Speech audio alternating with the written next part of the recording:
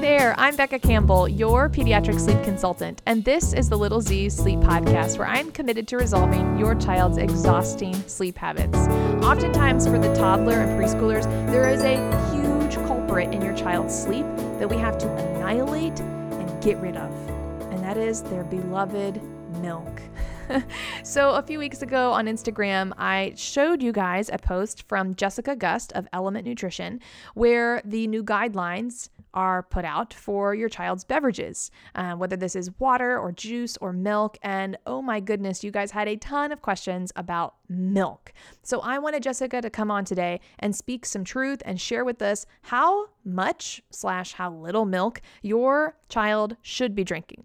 We also go through the alternatives to milk, because I know you go to the dairy section and there are like at least easy 6 different types of milk. So which one should you choose? She walks us through that, and we talk about action steps to get off of the milk or decrease the amount of milk, which is super important. Now, in this episode, we get a little heavy into numbers. I say a little heavy. I mean, this is not a math class, but there are definitely times where we talk about ounces and numbers and milliliters. And I want you to know, instead of rushing to get a pen and notepad right now, because you may be juggling a kid, or you may be just enjoying a few moments of peace while you're taking a walk or unloading the dishes or something, I want you guys to know that we have resources for you to look at. Okay, so this is, yes, an audio podcast, but you can actually scroll in the show notes and find some resources where you can put some visualization to what we're talking about. All right, now without any more chatter here at the front, because I love to talk, let's go ahead on into the episode with Jessica Gust.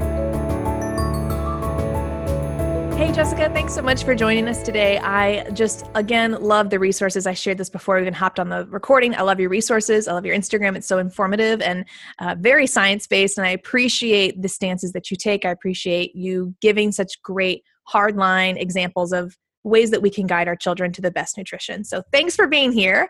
And I would love for you to introduce yourself to our audience, who you are, where you are from, your family. Give us a little insight into you.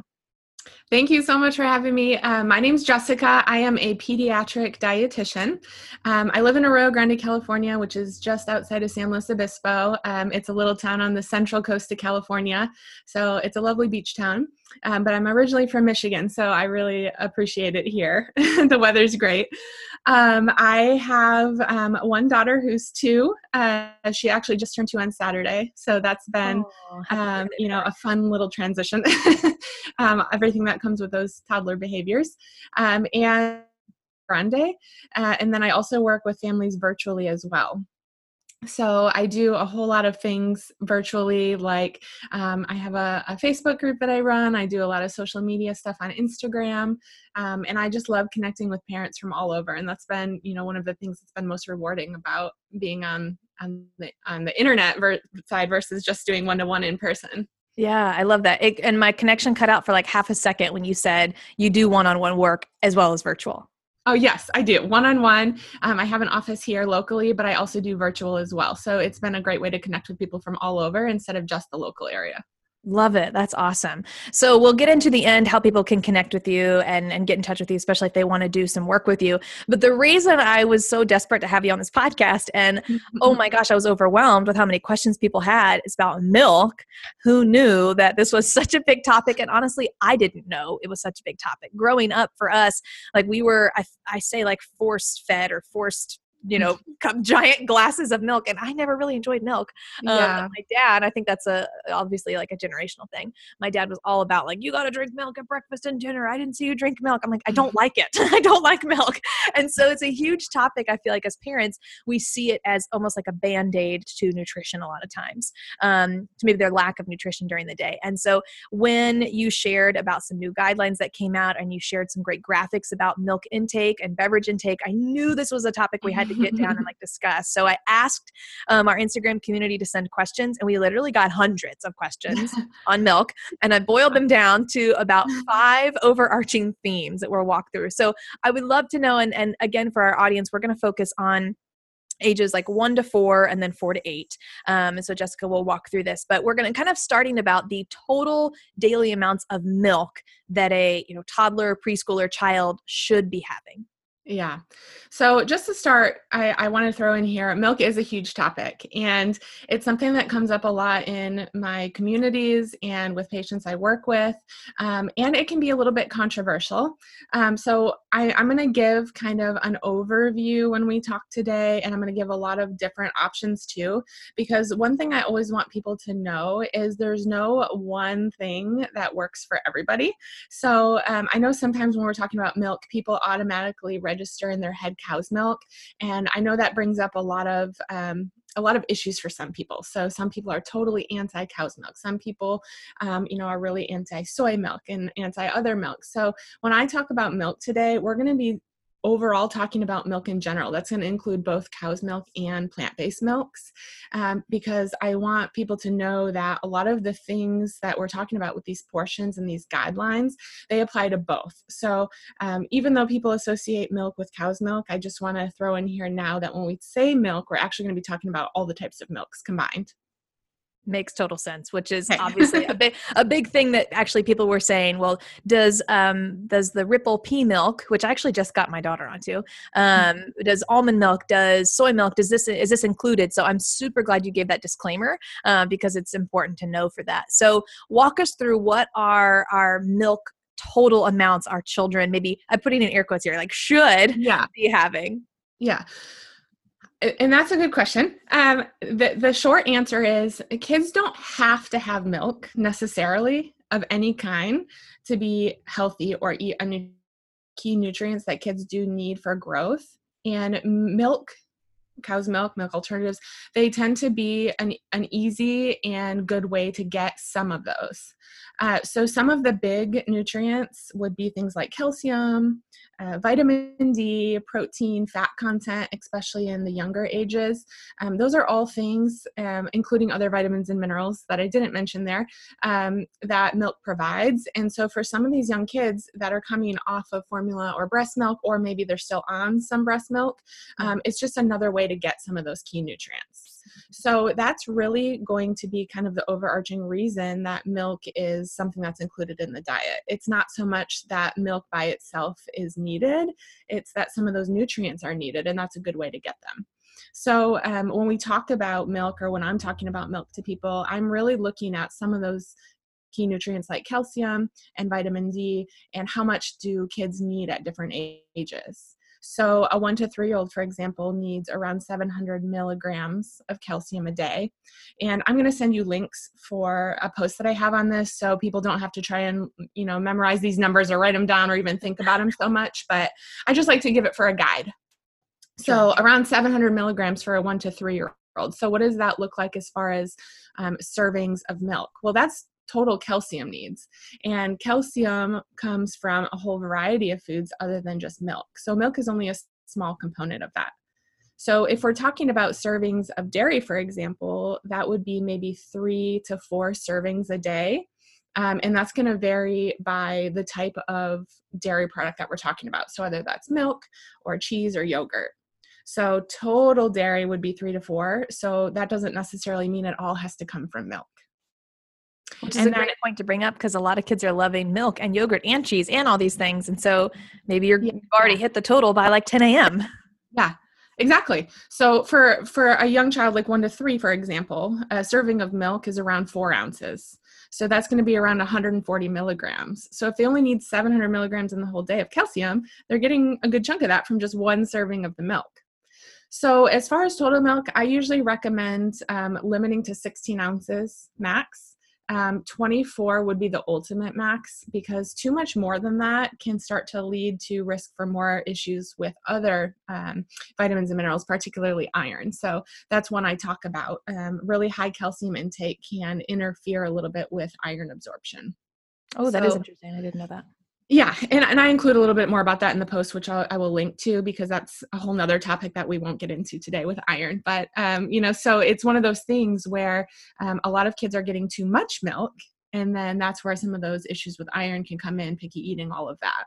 So around 1 to 3, I recommend 16 ounces being a max. And, if you're doing 4-ounce servings, that's 4 4-ounce servings right there. And that's not including any other of the dairy sources that kids might be having. Which is interesting because you may think, oh, okay, so 4 cups. Okay, well, that's probably, but that's not 4 cups. Like that's 4 ounces.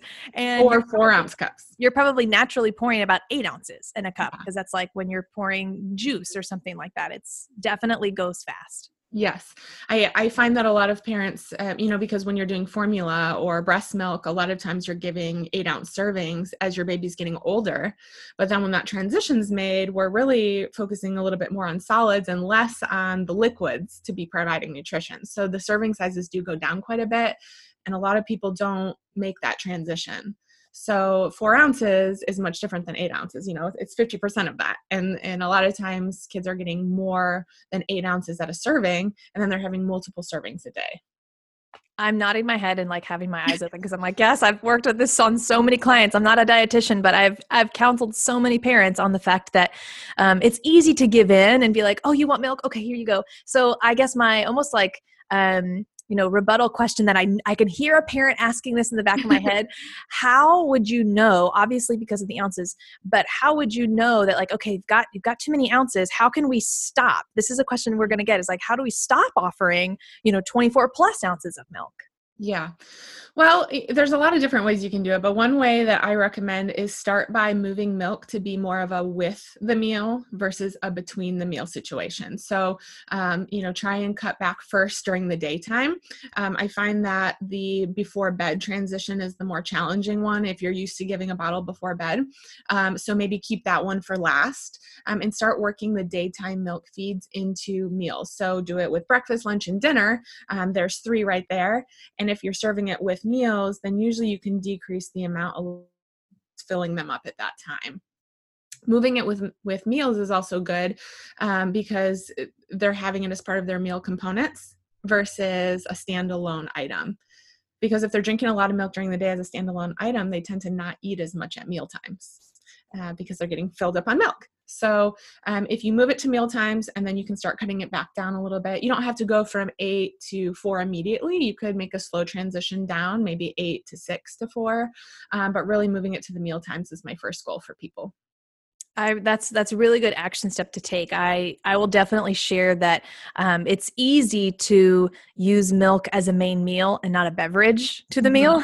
It's really easy, especially I find parents in that first 0 to 12 months of age, like you're so focused on every 3 hours, got to have milk or got to have our bottle or got to have this or we got to feed on demand. And then all of a sudden it's like we have to come to a screeching halt and change the way we think. And no, you don't need that anymore. So that's a really hard change for people.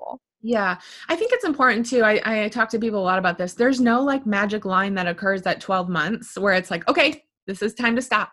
It can happen a little bit after that. It can be a gradual thing. I think people get really wrapped up in, oh, it's 12 months. We got to start doing milk, whether it's, cow's milk or soy milk or whatever the choice is. And it doesn't have to be like this, fine line. You can make a slow transition.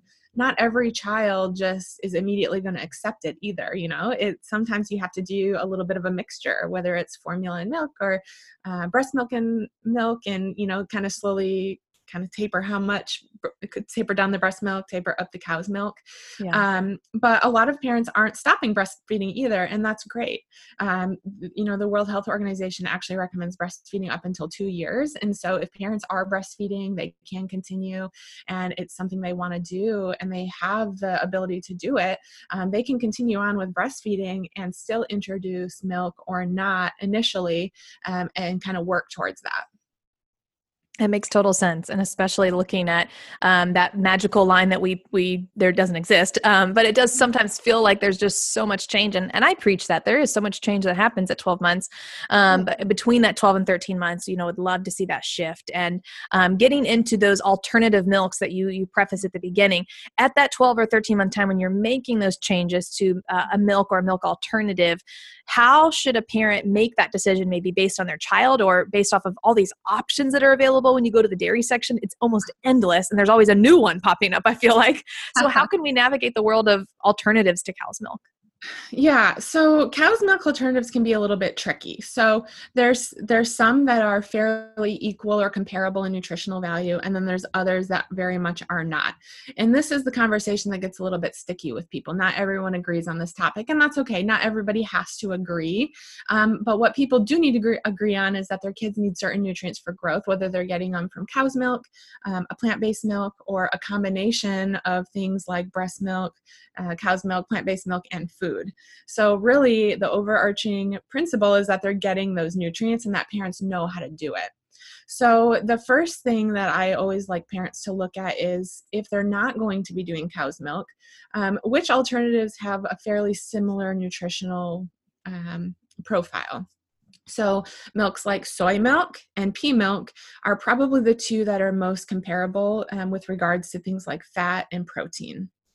Some of the other milks like oat milk, almond milk, coconut beverage, those tend to be very low in protein, very low in fat, and often very low in calories.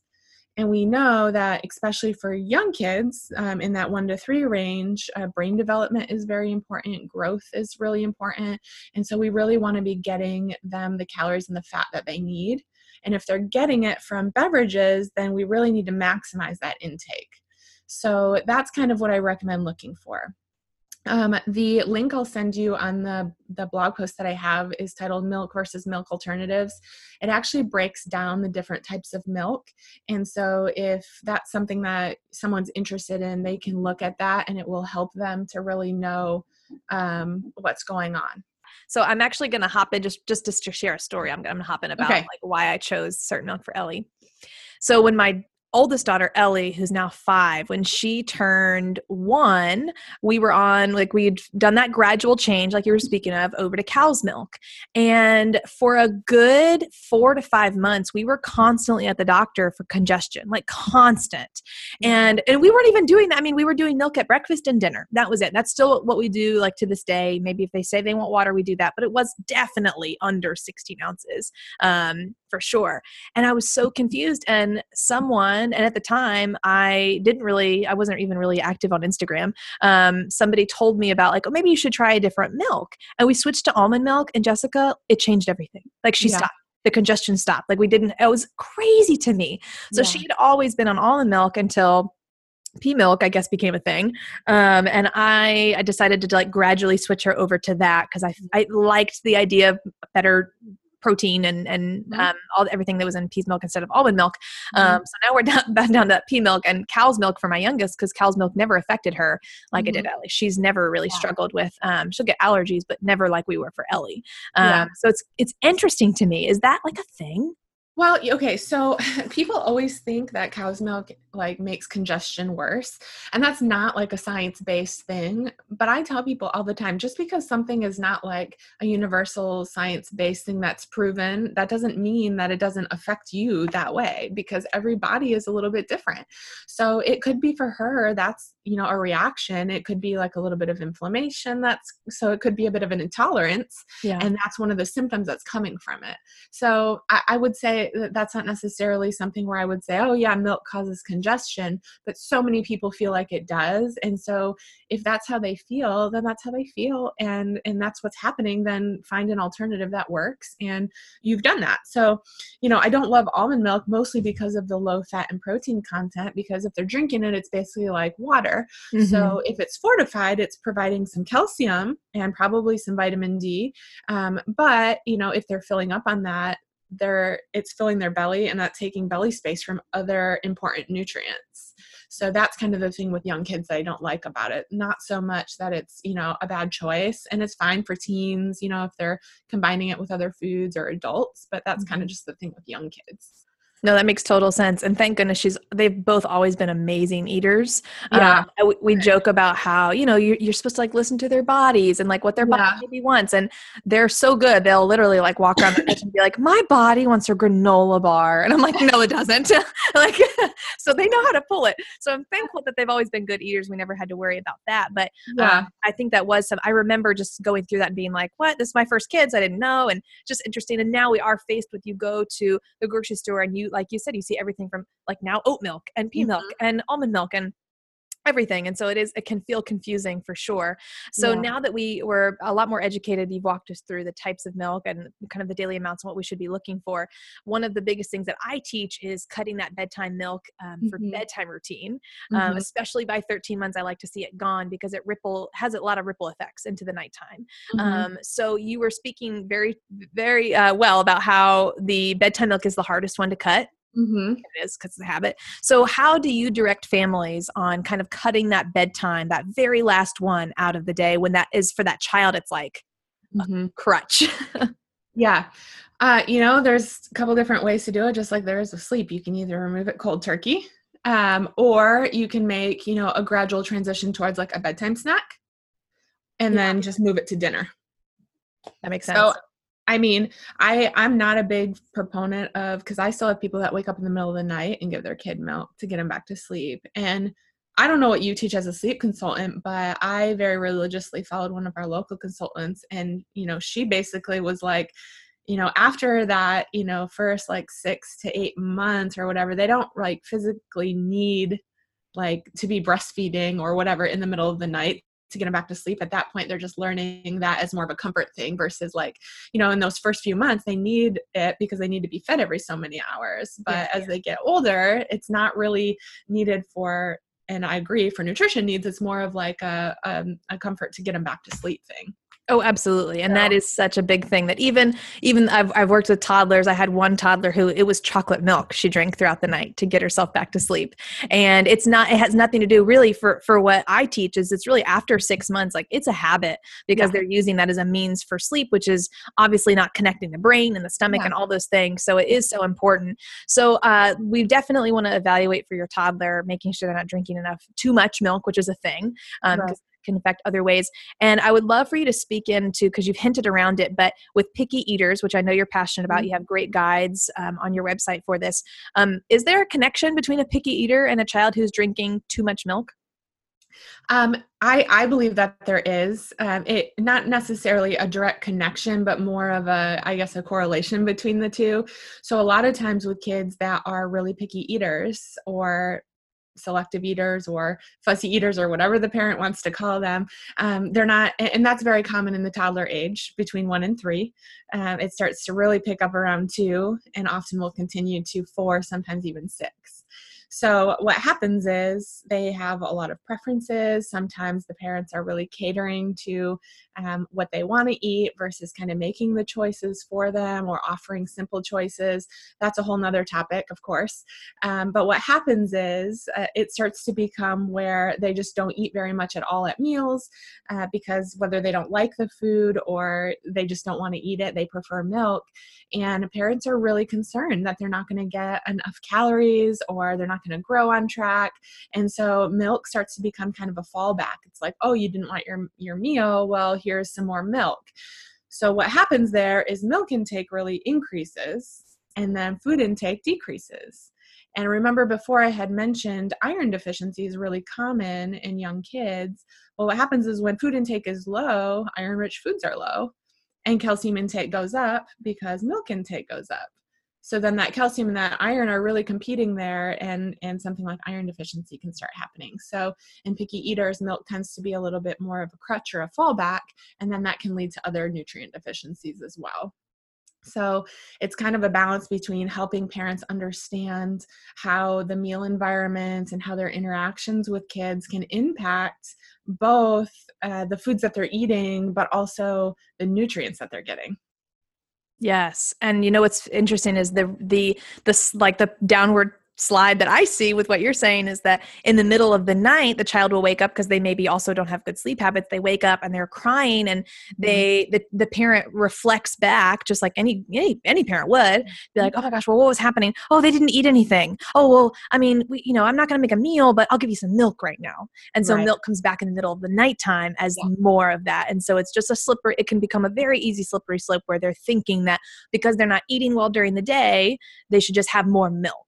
So it is such an interesting thing. So how can parents who maybe they're struggling, like they're listening to what you just said, and they're like, yes, that's my situation, that's my kid. How can they get connected with you or any of your programs or help to solve that? Yeah, I work, it's just one of those things where picky eating is constantly coming up because it's a pretty common part of development. It happens a lot in young kids. And so it's just something that I find I'm addressing over and over. So there's a couple ways people can contact me. They can go to my Instagram page at elementnutrition.kids. I have a lot of resources on there.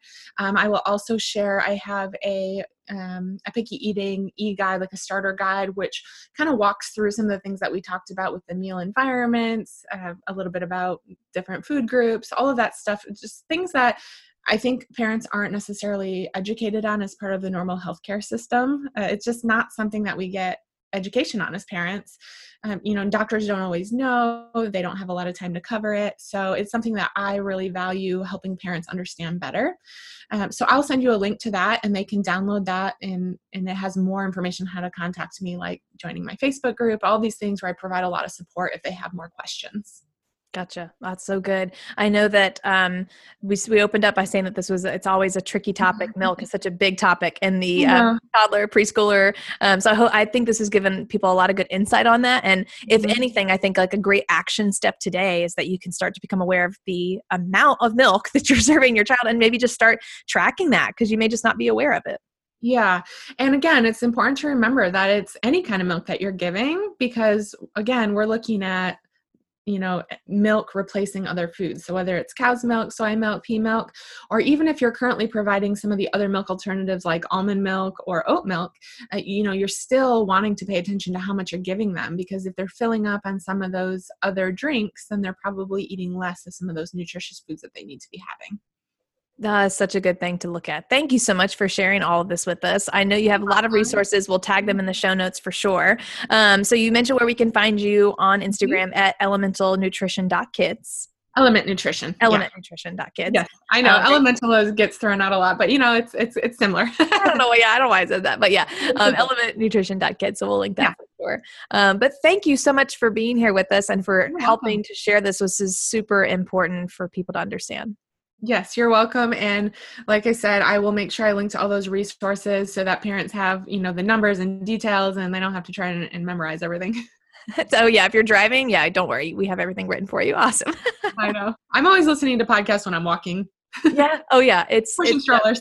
Yeah. It's walking and I've got my AirPods and I'm like, I don't know what's happening. Yeah, totally. Awesome. Well, thank you. Oh my gosh, this was really great. I think it's going to be an excellent one to put out. You're welcome. Thank you. Yeah. I hope you feel empowered now after hearing Jessica's information and action steps. This episode was so important for you guys, toddlers and preschoolers who have a little one who's just fixated on the milk. And what I love about it is you can start these things right now. Today, you can start to be aware of how much milk your little one is intaking. Now, if you want to learn more about what a toddler bedtime routine or preschooler bedtime routine looks like without a sippy cup of milk, please head to episode 32. I share a bedtime routine where we're going to have fun and we're not going to depend on milk to get us to sleep. So that's super good. Another resource for you guys to check out. If you're still struggling with your toddler sleep and you can make sleep a thing, because we definitely want them sleeping 10 to 12 hours solid all night long, you can always head over to littlezsleep.com/toddler for our toddler sleep e-coaching program. Guys, thank you so much for being here. We so love that you are a consistent listener. And as always, sweet dreams. See you next time.